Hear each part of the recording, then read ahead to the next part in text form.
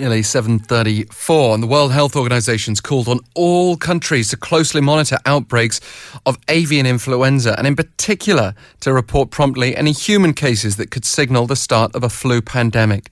We're still experiencing a months-long outbreak of multiple bird flu strains, as we also saw Seoul's first case confirmed over the weekend in a great crested grebe water bird found along the Han River. Let's now welcome on the line Dr. David Nabarro, former WHO public health expert and UN Special Adviser, also one of the candidates for the next WHO Director General post. Thank you for joining us today. Hello, how do you do? Good, thank you. And good to have your expertise on the line with us. Some experts, though, are calling the global spread of bird flu unprecedented. Can you tell us your view of the current situation? So, thank you. Everybody, there are often cases of influenza in birds. We've known about this for years, but right at the moment we have 4 different strains of avian influenza circulating in wild and domestic birds in the world at the moment, and the current level of spread is really the highest we've seen for about 12 years, and this is causing concern. These are cases of influenza that are affecting birds and not at the moment significantly affecting humans, and so the advice from the World Health Organization is to be vigilant and at the same time to take proper action to control the disease among birds, which is what is taking place right now. Just picking up on what you said just then, do we know why we're seeing this progressing after more than a decade? No, I think that it's just reasonable to state that this is one of those things that happens. There just is a confluence of the different viruses, and we are not at this stage saying that this is because of either natural or human-caused factors. But at the same time, we have learnt over the years that when you get this high level of bird flu, that you must be very vigilant for the possibility of the virus transiting across into the human population. So what prompted the WHO to issue its warning against human infection by AI to its highest possible level? Was that based on everything you've just said, or is there anything else we need to consider here? It is based on the variety of strains that are appearing, their wide distribution across the world, and also the intensity of infection of birds in some parts of the world. And so it's that confluence of factors that led the World Health Organization to issue their warning recently. But I want to stress that this is part of what the World Health Organization has to do, which is to be vigilant and to take preventive action. It does not mean that we're currently dealing with a threat to human health. We do know viruses mutate. That's what they do. But how dangerous are the indications we have, and we are entering the realm of speculation here, of potential mutations with the various strains that are out there? So the virologists who are studying influenza viruses are telling us that they are concerned about the possibility of genetic reassortment or even mutation that might change the degree to which a virus can actually affect the species within which it is currently living.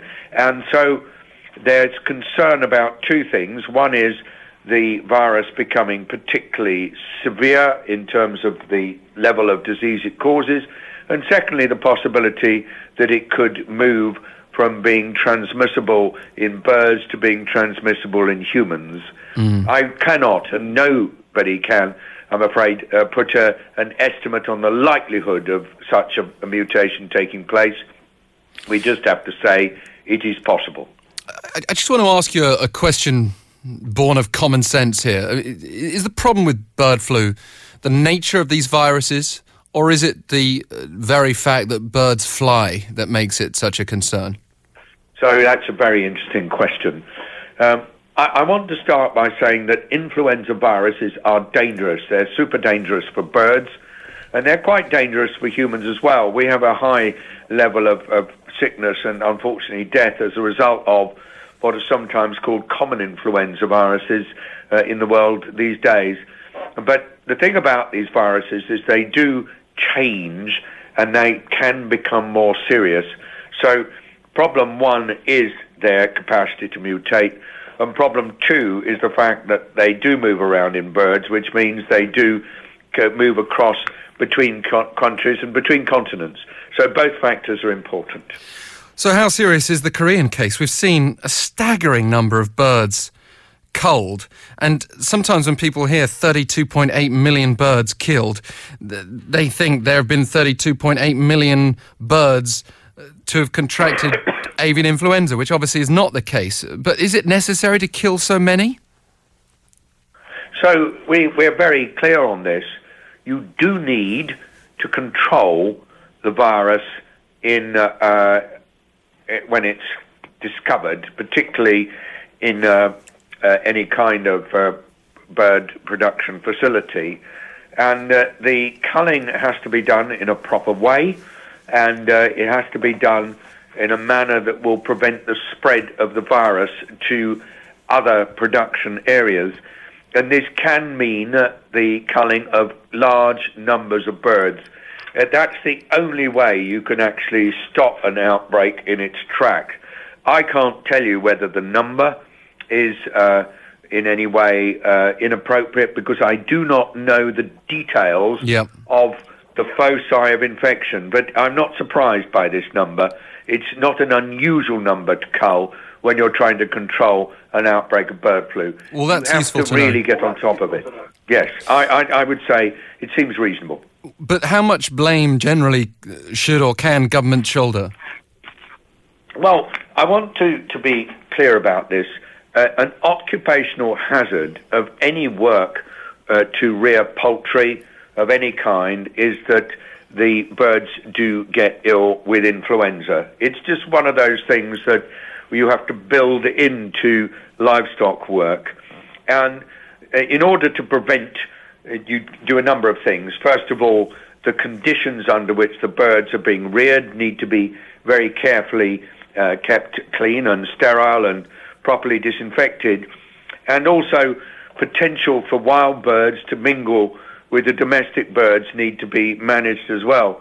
I personally reckon that these days governments of most countries are practicing very good animal husbandry techniques. The fact that we've got an outbreak is serious, but the fact that it was discovered and quickly addressed by the authorities is the right way to do it. Yeah. And the thing that matters is having good surveillance and good response. Yeah, I mean, sometimes we get so localised in our own situation, we forget that Japan and others are having the same problems that we are with some of the same strains. But we have seen some alarm here in Seoul because of the outbreak now spreading even to the capital with this waterfowl that I mentioned before. I heard. So how worried should we be about that? Yeah, I want to say very clearly, please could humans not get exercised about this. This is the kind of problem that we are used to experiencing in poultry, and it's something that the authorities need to be able to manage. All we are saying is, if it looks as though there are humans being infected with influenza, particularly who've been in contact with poultry, do please tell us about it. The authorities need to know, and then they need to react. If there's even a mild suspicion, they should react promptly. That doesn't mean be worried, it just means being vigilant. Yeah. And it would be the same as we would have with other kinds of diseases. Please keep observant and report if you see something unusual. Now, we were talking before about the strains. Here we know H5N6 and H5N8 have emerged in this country. We've seen H5N1 in the past. Is there anything particularly worrying about those strains here in Korea? So I would say these are the strains that we're seeing in different parts of the world. We need to be keeping a watch on them. Some of them are really unpleasant for the birds. They do cause very high levels of sickness and death, but there's nothing unusual. And please continue to keep an eye on, those of you who are working in poultry, keep an eye on your birds and follow the instructions of authorities. But Taiwan reported this year's first human infection by H7N9, and that was actually over the weekend. Has it been particularly severe there? I just wonder why that would be a human case in that country. Is that just bad luck? I think I wouldn't necessarily want to link the severity of the animal disease to whether or not a human gets infected. It is unfortunately bad luck. It's either whether a human is in contact with a bird that is shedding a lot of virus, or whether the human perhaps is particularly susceptible to the virus. What we need to be watching is whether or not you get a cluster of human infections. Then we are perhaps going to be on a higher degree of concern. But I did note the report from Taiwan, China, and I believe that it's important that these are followed up by the authorities. And given the nature of the birds involved here, flying from country to country, we're all near neighbours with Japan as well.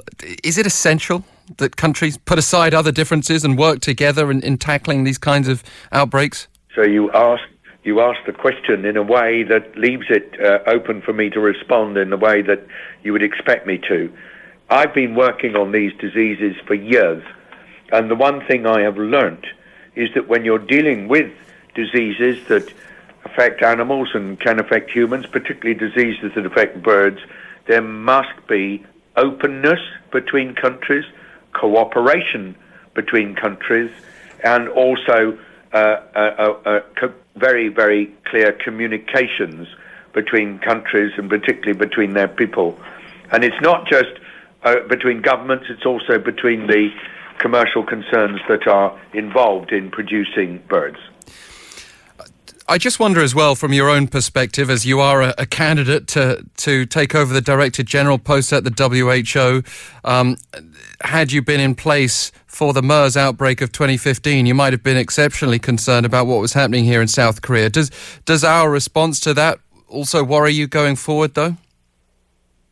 Well, I think that when it comes to any infectious disease, there are a number of challenges that are faced by governments, local governments as well as national governments, that are not easy to deal with.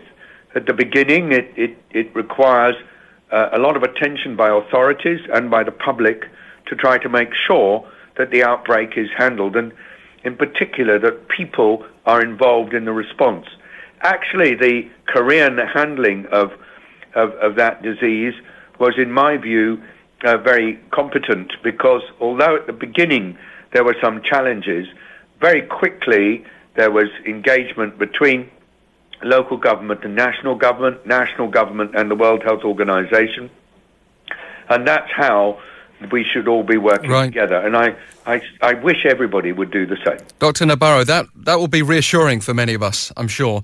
A final question. We are just about out of time, but I've got to ask you about foot and mouth disease emerging again here in South Korea at the same time as bird flu. What would your advice be to the government? Well, I mean, and here I just have to say I'm not an expert in veterinary medicine.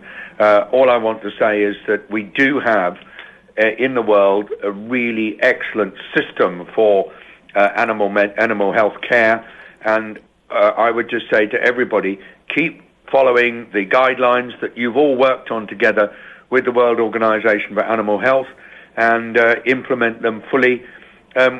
These, as I say, are a part of life when you're rearing livestock, but at the same time they are eminently controllable, and you know how to do this in South Korea. So with that, I thank you very much for the opportunity to speak with you, and I look forward to remaining engaged. likewise, we'd love to catch up with you again in the future, hopefully for positive reasons, although the nature of your work means, obviously, sometimes it's the opposite case. Well, good luck to you. Sometimes, but we work together on many things, and I really appreciate it. Goodbye to the people of Korea. Goodbye, Thank you very much, Dr. David Nabarro, Special Adviser to the UN, also former advisor to WHO, and could be taking over as Director General in the future. You can text us your thoughts right now, #1013 for 51 per message.